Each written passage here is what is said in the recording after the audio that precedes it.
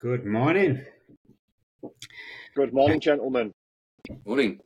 So today we are joined by a very special guest, Mr. EXP UK himself, Adam Date. Hello. How are you doing, Adam? Yeah, good, thanks. Yeah, how are you? Yeah, I am brilliant. Thank you very much. Thanks very much for obviously agreeing to come on our podcast. We really appreciate it. So it'd be interesting to get some a bit more of your background and I suppose like where we think we're heading with EXP in the future and where we are at the moment.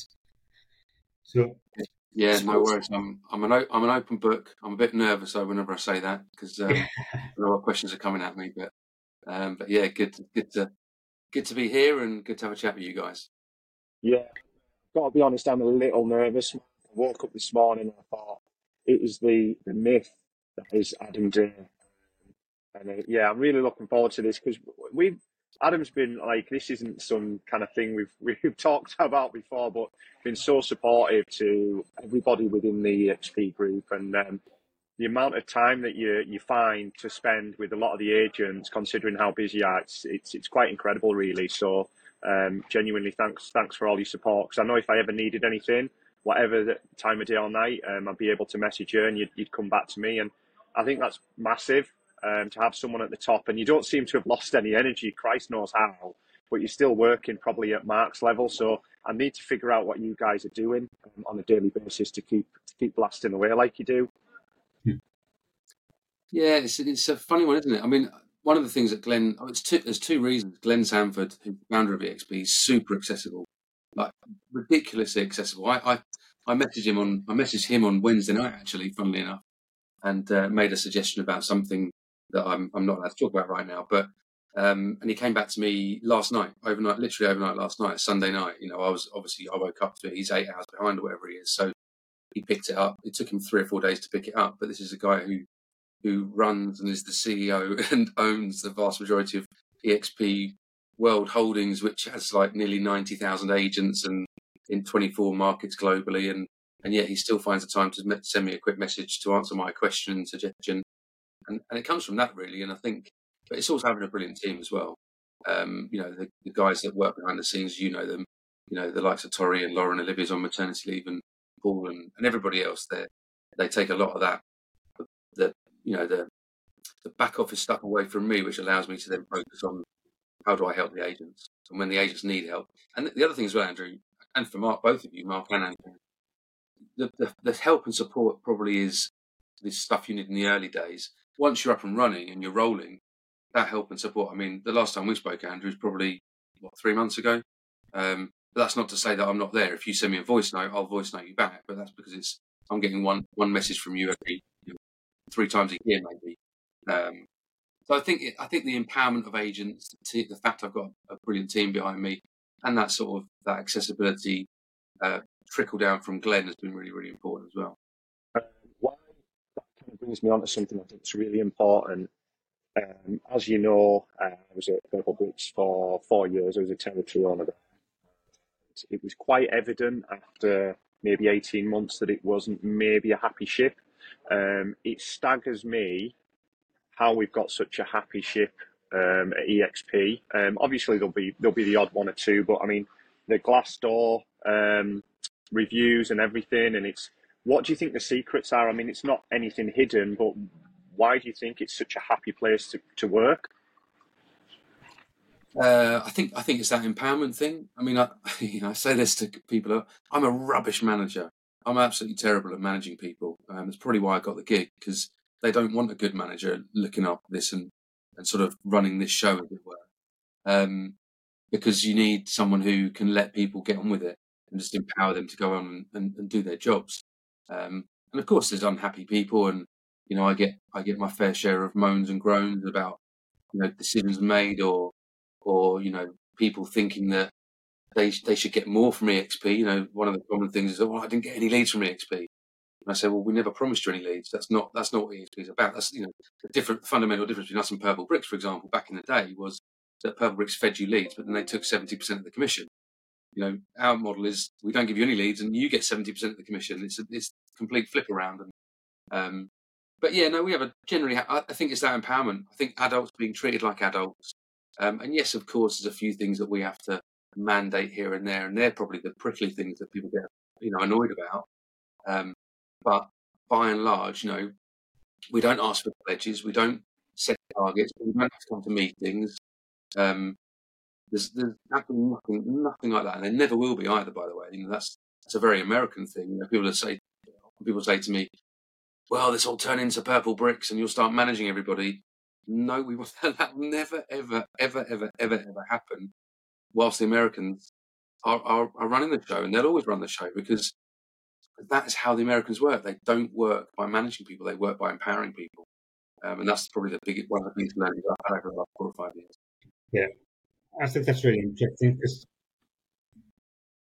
we're all kind of free to run our own businesses with support, and I think it's the support that is one of the big parts that keeps it that kind of happy place, that you know that you're part of something bigger than yourself, and something where we're all kind of striving towards the same kind of goals ultimately. So a lot of people probably know your journey, Adam, but when did you first get into a estate agency? 1997. So I was working in a call centre type data inputting place in Hitchin, Central University. Just plugging in numbers. I've been doing that for about a year and a half from school. Academically, I wasn't very good. No, I didn't apply myself with my common report on my school report. Didn't apply myself. I was always sitting at the back. I wasn't the joker at all. I was the laugher. I was the one that laughed at all the jokers, and I wasn't the joker. I wasn't particularly naughty, but I just laughed at all the jokers, and then got in trouble for laughing at the jokers and encouraging them to be jokers. So yeah, did that for about a year and a half from school, and then thought I've got to change this. I can't sit data inputting for the rest of my life. Saw a little job in the newspaper advert. God, newspaper advert. Imagine that back in 1997. And I'd broken my foot actually on holiday. And I'd been flown home because I had to have an emergency operation on my 4th and 5th metatarsals. And I was in the hospital bed, and I saw this newspaper job advert for an estate agent, a junior estate agent, I think the title was. So I hobbled in there, got out of hospital, and I hobbled in there in the office the day after the closing date for the job advert. And there was a lady at the front desk called Sally, who I ended up working with for 9 years and still know now to this day. And I said, look, I know the job advert's gone, but is there any way I can get an interview? And she said, no, not really. And I started winging it, and I started tap dance, as my old boss Paul used to call it, tap dancing. And I think that was probably the fact I managed to get them to convince me to have an interview, probably got me the job, because I was able to convince her to accept me for an interview, even though the deadline had passed. So, yeah, that was 11th of August 1997. I started in my first estate agency role. When you first started out, did you always envisage having your own business, or did that kind of come later on once you kind of got into it? Yeah, always my own business. I mean, I had businesses from when I was 12, 13. I used to sell cans of Coke at the school, for a markup. I used to buy them in bulk and then sell them for 50p a can or £1 a can, whatever it was, can't remember now. I had car washing businesses, lawn mowing businesses up and down my street. That's when I was 13, 14. So I always had that entrepreneurial sort of spirit, I suppose, and always wanted to have my own business, which is why I wasn't bothered about school. I knew that I could make it, whatever making it means, if you worked hard and had a business. And again, I guess that literally the day I got into a estate agency, I thought, I can make a business out of this. I can do this. I can have a business. There's no qualifications needed. I don't need a PhD or a degree. I just have to work bloody hard, and I'll be all right. So that was always I've always had that in me, of building businesses and entrepreneurial spirit from a very young age. Yeah, brilliant. I think a lot of people that end up with businesses, they always have that kind of drive and things. So I used to do something similar. I used to cook grass for people in the neighbourhood. I suppose that's maybe a positive thing for my youngest son, who sells sweets and stuff like that at school at the minute. So big future coming for him. Well, yeah, but it's funny enough. Funny you say that. My competitor at school was a guy called Andrew Fotiadis. He won't mind me mentioning this. And he used to sell refresher bars. So I used to sell cans of Coke. He would sell refresher bars. And if he started veering into the fizzy drinks, market, I would lose my head, and vice versa. But Andrew Fotiadis played for Luton Town Football Club for many years, and so he made a lot of money in that time, even though they were a lower division side at the time. And he retired when he was about 31, 32. He went to Peterborough and he went to Haybridge Swifts. He had lots of injuries. He's a good mate of mine still. But he hasn't worked a day in his life since the age of 32. So he worked hard at selling refresher bars when he was 14 and 15. And he hasn't worked for the last 15 years, I don't think. So he's a bit of a contrast there. I wish I'd got One thing I wanted to kind of mention, because it's time goes so quickly, and I can remember Mark speaking to me. We were both at Purple Bricks, and Mark said to me, "This God knows what it must have been about 2019." He said, "I've been speaking to this guy called Adam Day about this EXP model." And I'm thinking, who's this Adam Day guy? You know, I'd never heard of him because it was all Bruce Brothers, Wear Purple, woo woo. Anyway, Mark mentioned it. We lost him. We lost you, Andrew. Yeah, it's disappeared. We can. Are they? Yeah, you went silent then. So yeah, I don't know where we got to, but fast forward sort of 12 months, and we were like 100 agents in. I think we're now, what we at, Adam, about 500 or? Yeah, 500 and something, yeah, just over 500. How far do you think we can go with agents? Realistically, do you have like a realistic top line figure? I mean, we don't know how many agents there are in the UK. If you're basing it on agents, then, you know, we think there's 40 to 60,000 agents in the UK. We don't know because there's no licensing. You know, Glenn and myself have spoken and said, you know, can we get to 10% market share? I think the answer is yes. You know, and 10% market share. And this is the thing is, right, in America, market share is based on agent numbers. So that would be 50, let's say 5,000 agents, 50,000 agents, 5,000 agents at EXP. Our market share is based on instructions and sales. That's typically how we monitor and measure our market share. So, you know, to get 10% market share of instructions and sales would be a big number.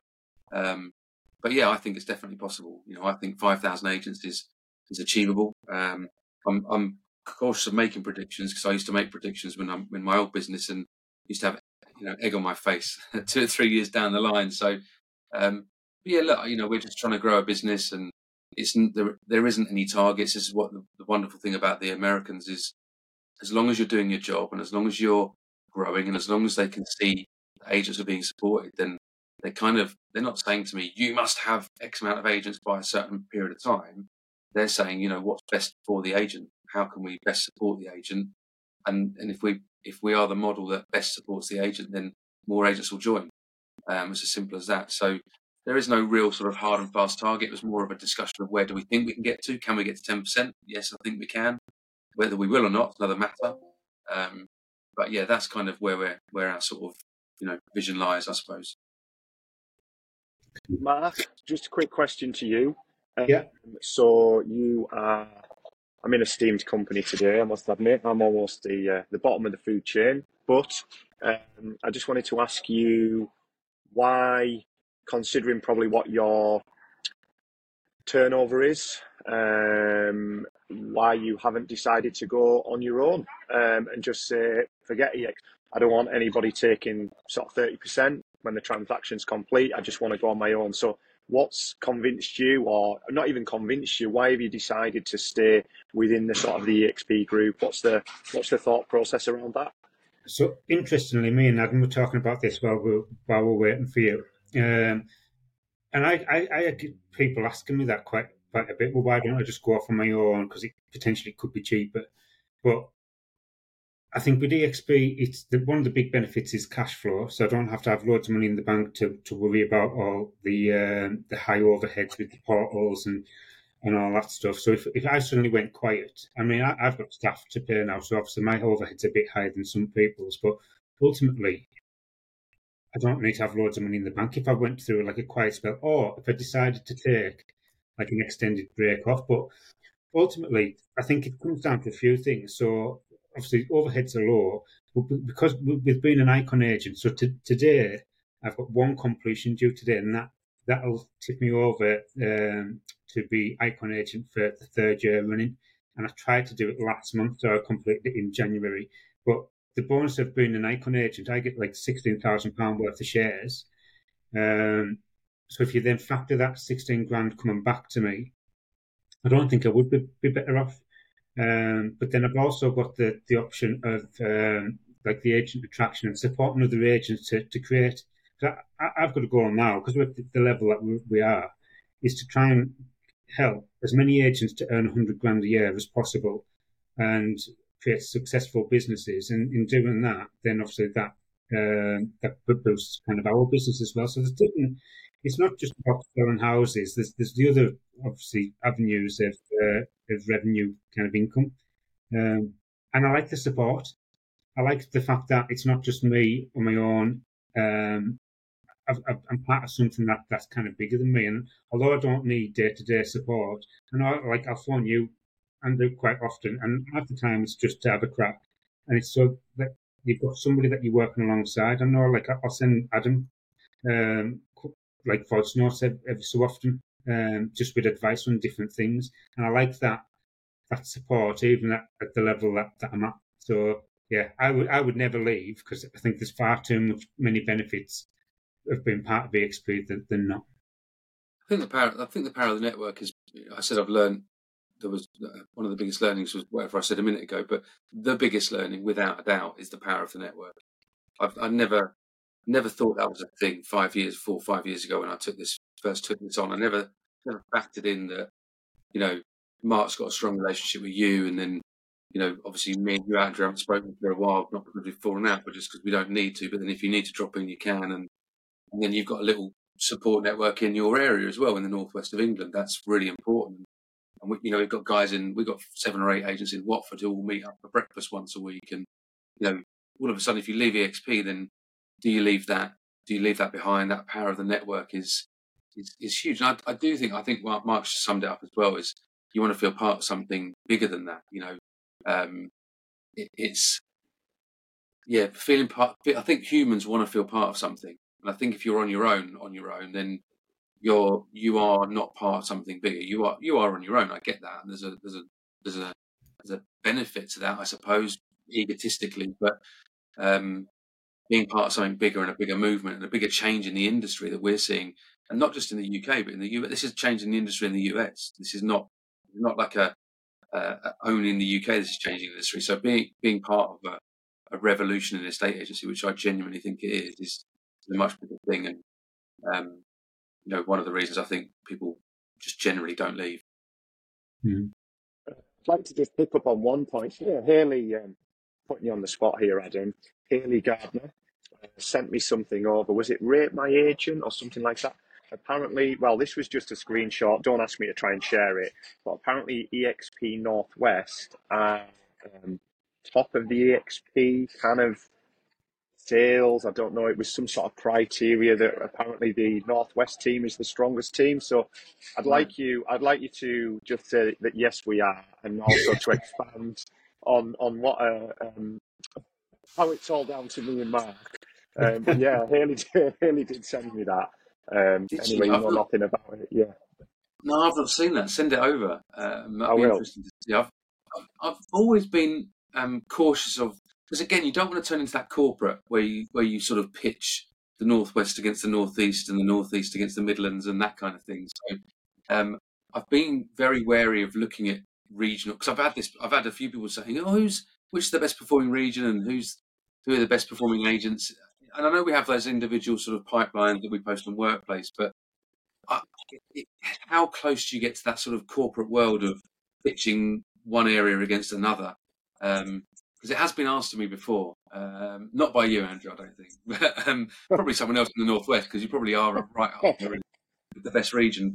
But it's just that balance of not being too corporate and trying to stay that sort of, let everyone get on with it. And again, the beauty of it is that Mark's just said it. If he wants to take off an extended holiday, he can do, and that's going to affect the Northwest. But do I care? No, I don't, because I'd rather Mark was successful in his own life about taking that time off than pitching him against someone in the Southwest, for example. So yeah, it may well be the case, but I haven't looked at the figures at all, Andrew. But I'll let you have it. Send that over. I need to send it over to you for some easy reading. But yeah, it's been it's quite incredible, actually. Just across the globe. I don't know how much you're able to say, what your knowledge is around this.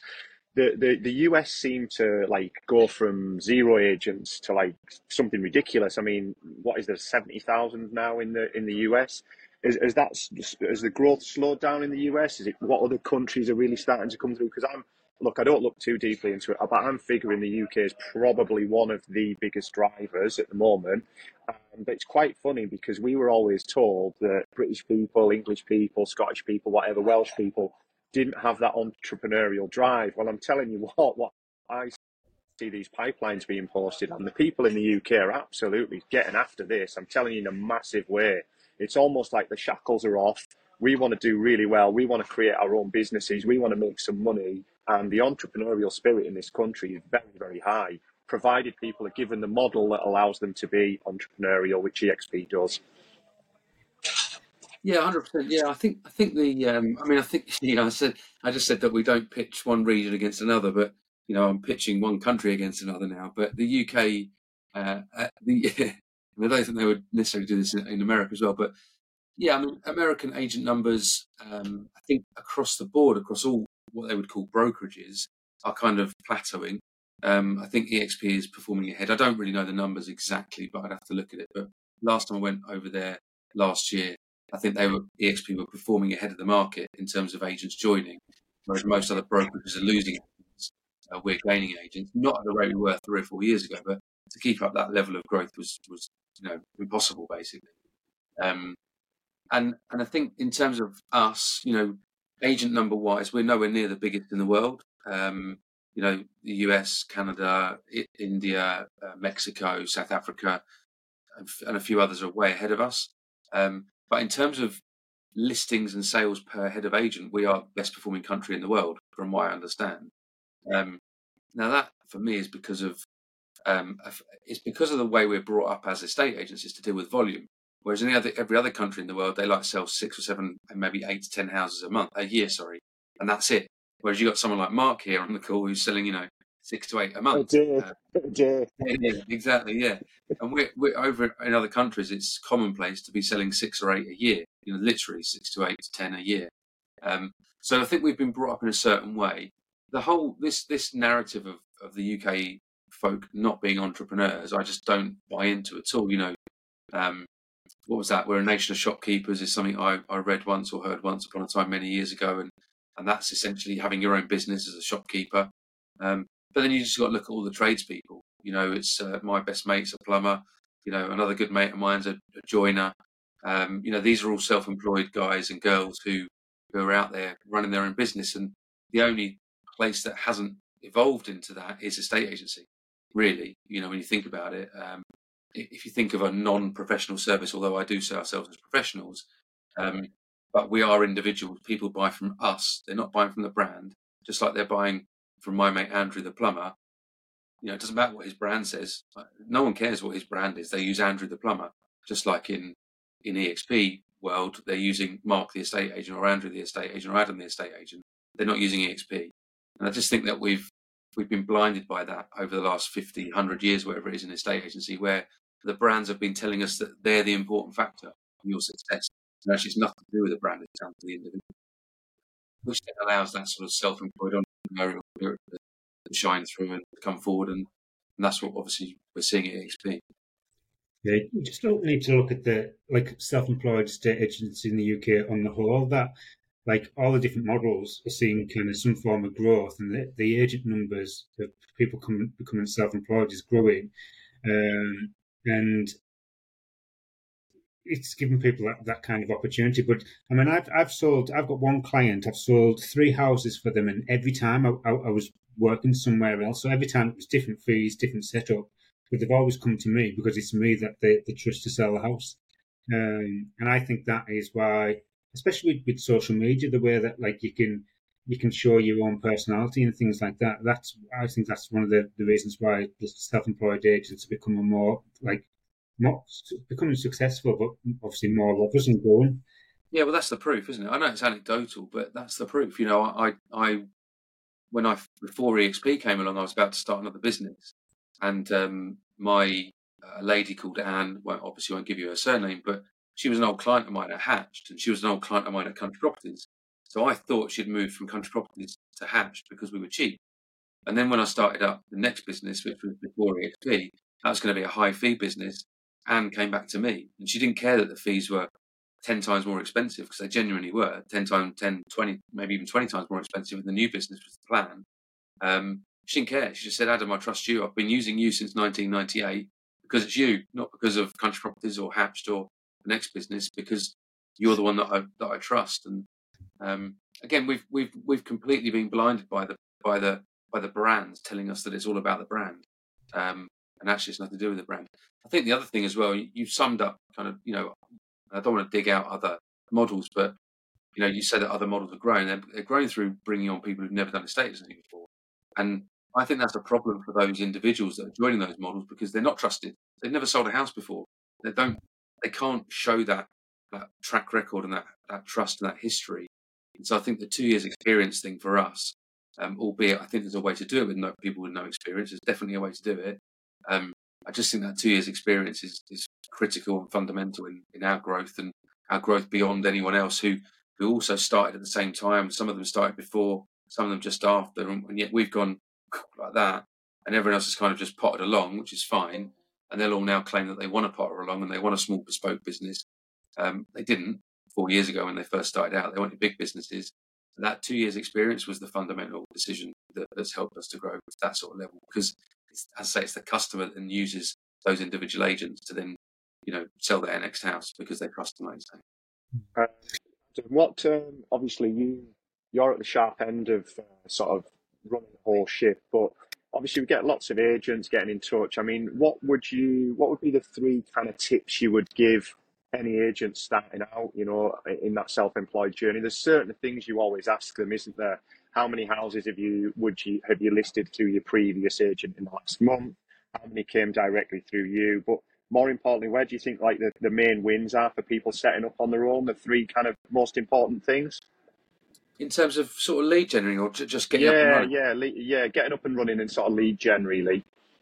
Yeah.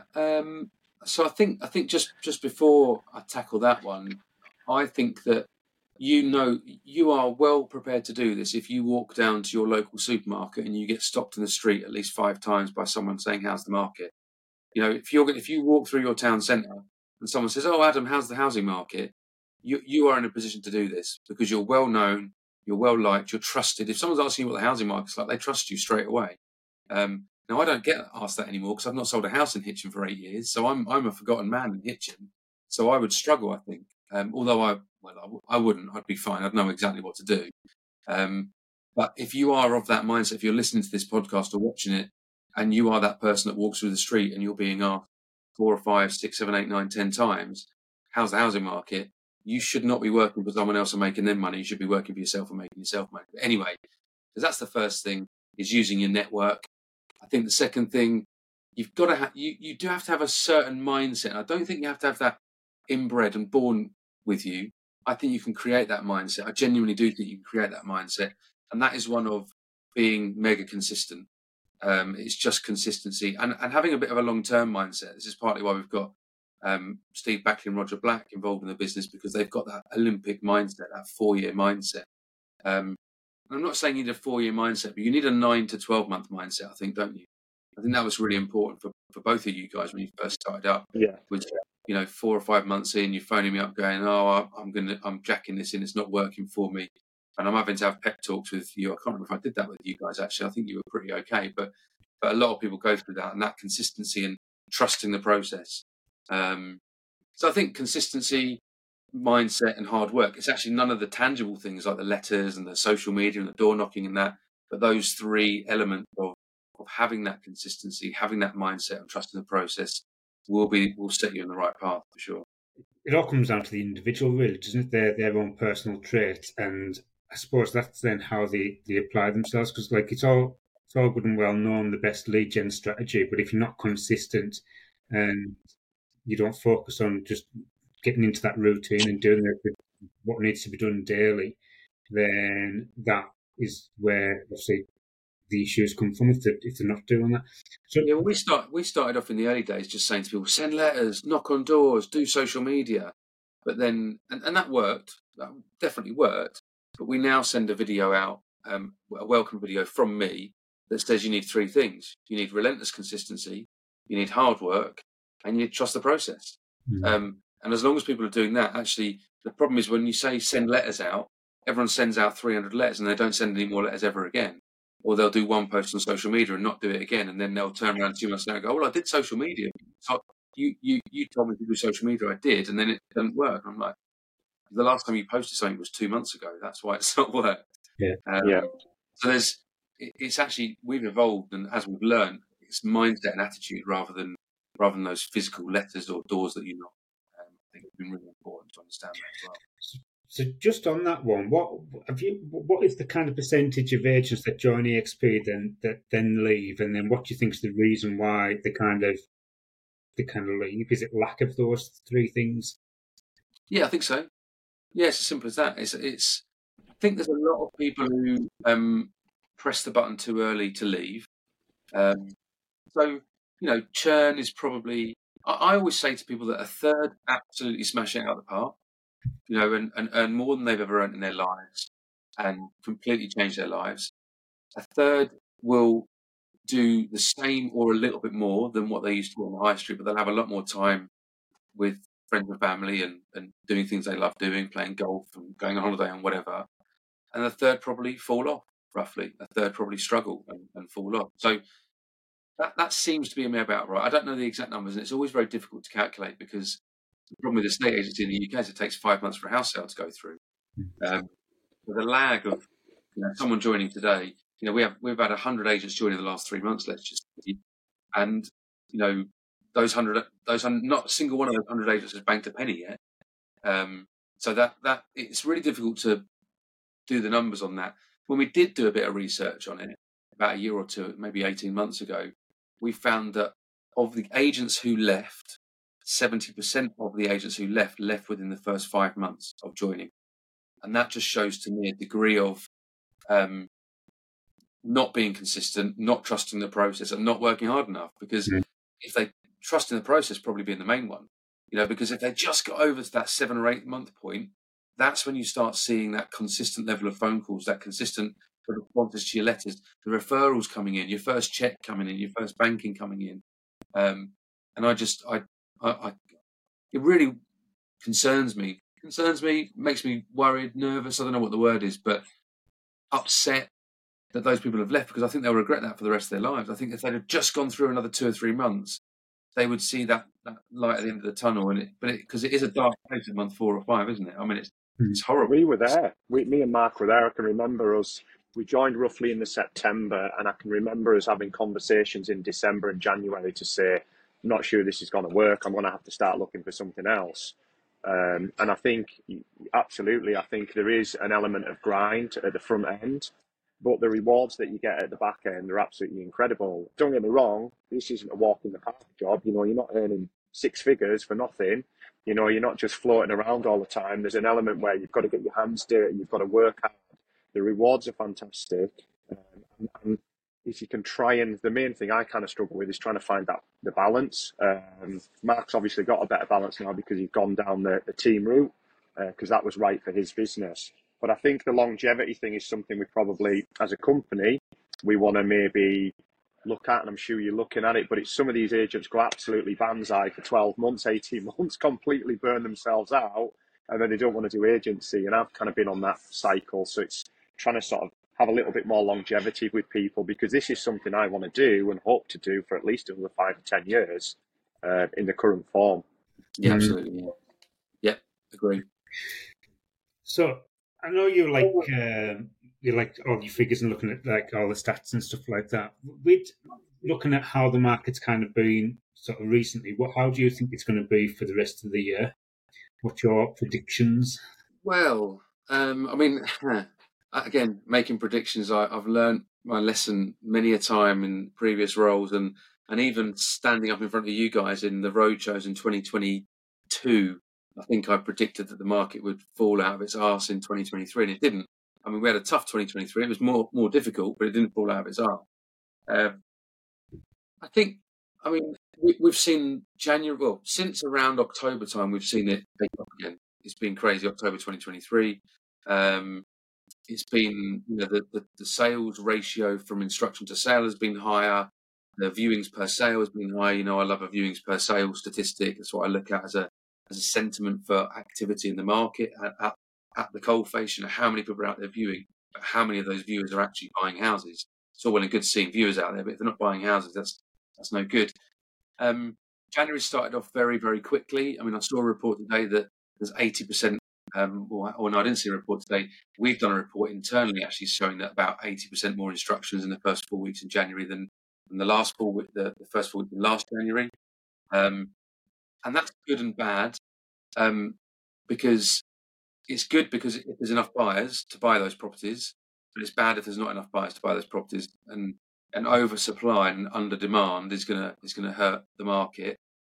I don't think that's going to happen. I think that in come March with the budget, I think the Conservatives are going to have to pull some sort of rabbit or a few rabbits out of the hat to really boost, again, sentiment, not even the economy, just sentiment, because they are going to get an absolute kick in the general election later this year. And the only way they're going to not get a kicking is by giving loads of money away and incentivizing people to, buy houses or whatever that might be. And we have got no idea what that looks like. But I just think that there's going to be a bumper budget in March, which is going to benefit a lot of people. I can't see them doing anything other. They've got to do that, have any chance of staying in, or even maintaining a minority, whatever. I'm not a politics man, but to keep up with the Labour Party. So I think that might fuel more and more of a bonanza this year. Personally, is what I think. I don't think they can do anything with stamp duty or anything like that, but you never know. They might pull a rabbit out of the hat that does do that. Could be interesting. So yeah, I think it's going to be a busy year. Basically, that's my prediction. Yeah, for sure. Politics aside and things without that can affect the market, but so what I've seen so far. So in the start of February, so there's more properties coming on. Like as you said, you could end up with oversupply and under demand.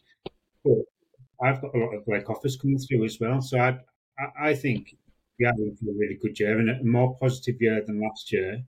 And with the base rate staying as it has been since August, potentially I've looked at some reports that's potentially on the verge of being reduced. So I think house prices might actually kind of creep up a little bit from where they were last year as well. Yeah, don't disagree with that at all. Yeah, just the activity out there. I think the fact that there will be a pause, sort of 2 months leading up to the election. So when's that due to be? Is it December or something? Is it? If they call it, it's going to be the back end. Yeah, back end of the year, isn't it? There's usually a slowdown in the market, but if that election is November time, December time, there's a slowdown in the market anyway. So actually, it could be a really good thing for. It's not. We're not going to see, because usually what happens is the election's in May. And so you see a slow April and early May, and you think, for God's sake, do the election later in the year when it would have slowed down anyway. So that could be a good thing as well for the market, is that it's later on in the year. Yeah. So, any other questions, Mark, or not?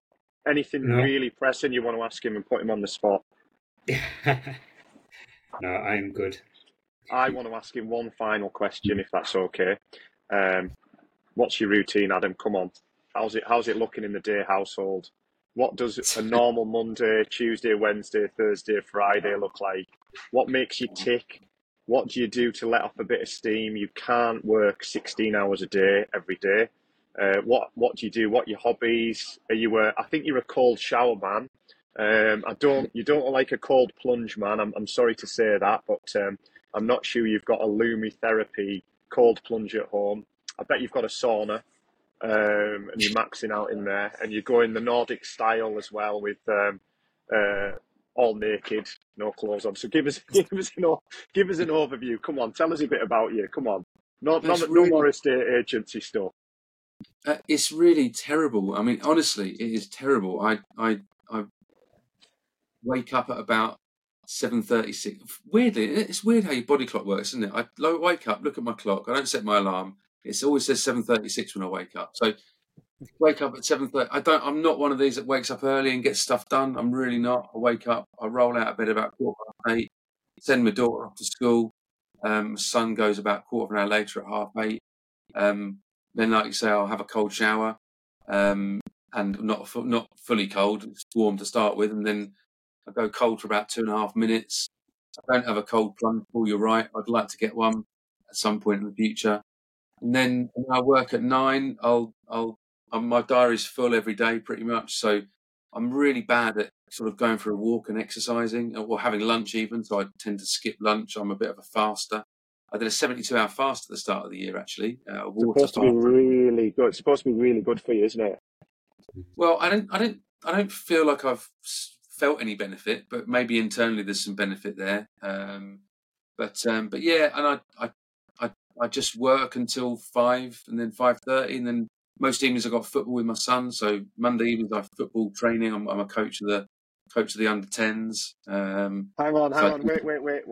How do they get on? Come on, what's your football coaching We've had a bit of an up skills? and down season this season. Yeah, we just lost at the weekend. We lost 3-0, but we lost to a team who beat us 7-0 in September. So we're improving. Right. I only took the reins in August, so along with another manager. So I think hopefully that the improvement is starting to shine through. But I'm pretty hard on them. I'm a pretty hard taskmaster on the 10-year-olds. It's I can't lie. I'm pretty tough on them. But that's Mondays, and then Wednesday I play pool for a pool team every Wednesday. So that's just my let off steam. And then the weekends again more football with the son. Watching football on the telly. I'm a Tottenham fan, and then cooking Indian food from scratch. That's my go-to. And the kids always insist on a Sunday roast as well. So I'm a bit of a chef at heart. I love cooking, and that it's weird, isn't it? That's the one thing that probably makes me forget about everything. I forget everything when I'm cooking. That's my main release, I would say. From the world of work and thinking about the market and thinking about how do we grow XP and thinking about how do we support agents more. And when I'm cooking, I don't have to worry about any of that stuff. That's my main thing to do, really. And one interesting fact, man. Look at Adam. I think you can probably tell when you look at him, but he's a rosé man. I think he likes a bottle of rosé on a Sunday afternoon. You're still on that English rosé, Yeah, on Adam, yeah. yeah. I'm cutting down because it's too nice, but and I'll get bored.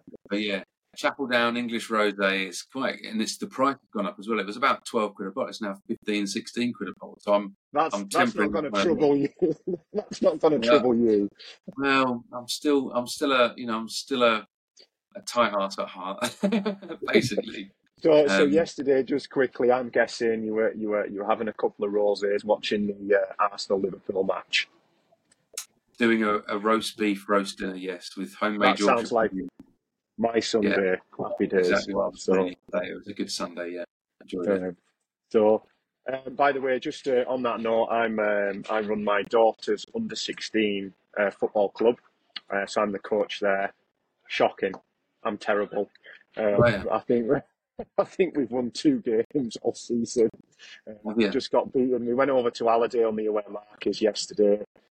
We got beat 3-1 over there. So yeah, I won't be asking you for any tips. You're not instilling a lot of confidence on your football coaching credentials. But, Yeah. So No, it's frustrating though, isn't it? It's frustrating. it can ruin an entire weekend. Yeah. And the WhatsApp messages around the team is probably harder than your actual day job. Sometimes organising who's playing and the politics and leaving so and so out and then playing. But yeah, so on that happy, bright note, honestly, Adam, I know genuinely how busy you are, Mark as well. So thanks so much for coming on today. I've really enjoyed it. I'd have liked to have asked a few more personal ones, but I think we've got enough out of you there. And thanks so much for coming on the podcast, and over to you, Mark. Yeah, thanks very much, Adam. I do really appreciate it because I know how busy your schedule is. So taking time out with us too is really appreciated. No, it's a pleasure to be here and a pleasure to talk to you guys. I haven't seen enough of you actually, so especially you, Andrew. Mark came to Vegas last year, so I got my fill of Mark last year, but yeah, no, it's been a good half an hour or so enjoyed it.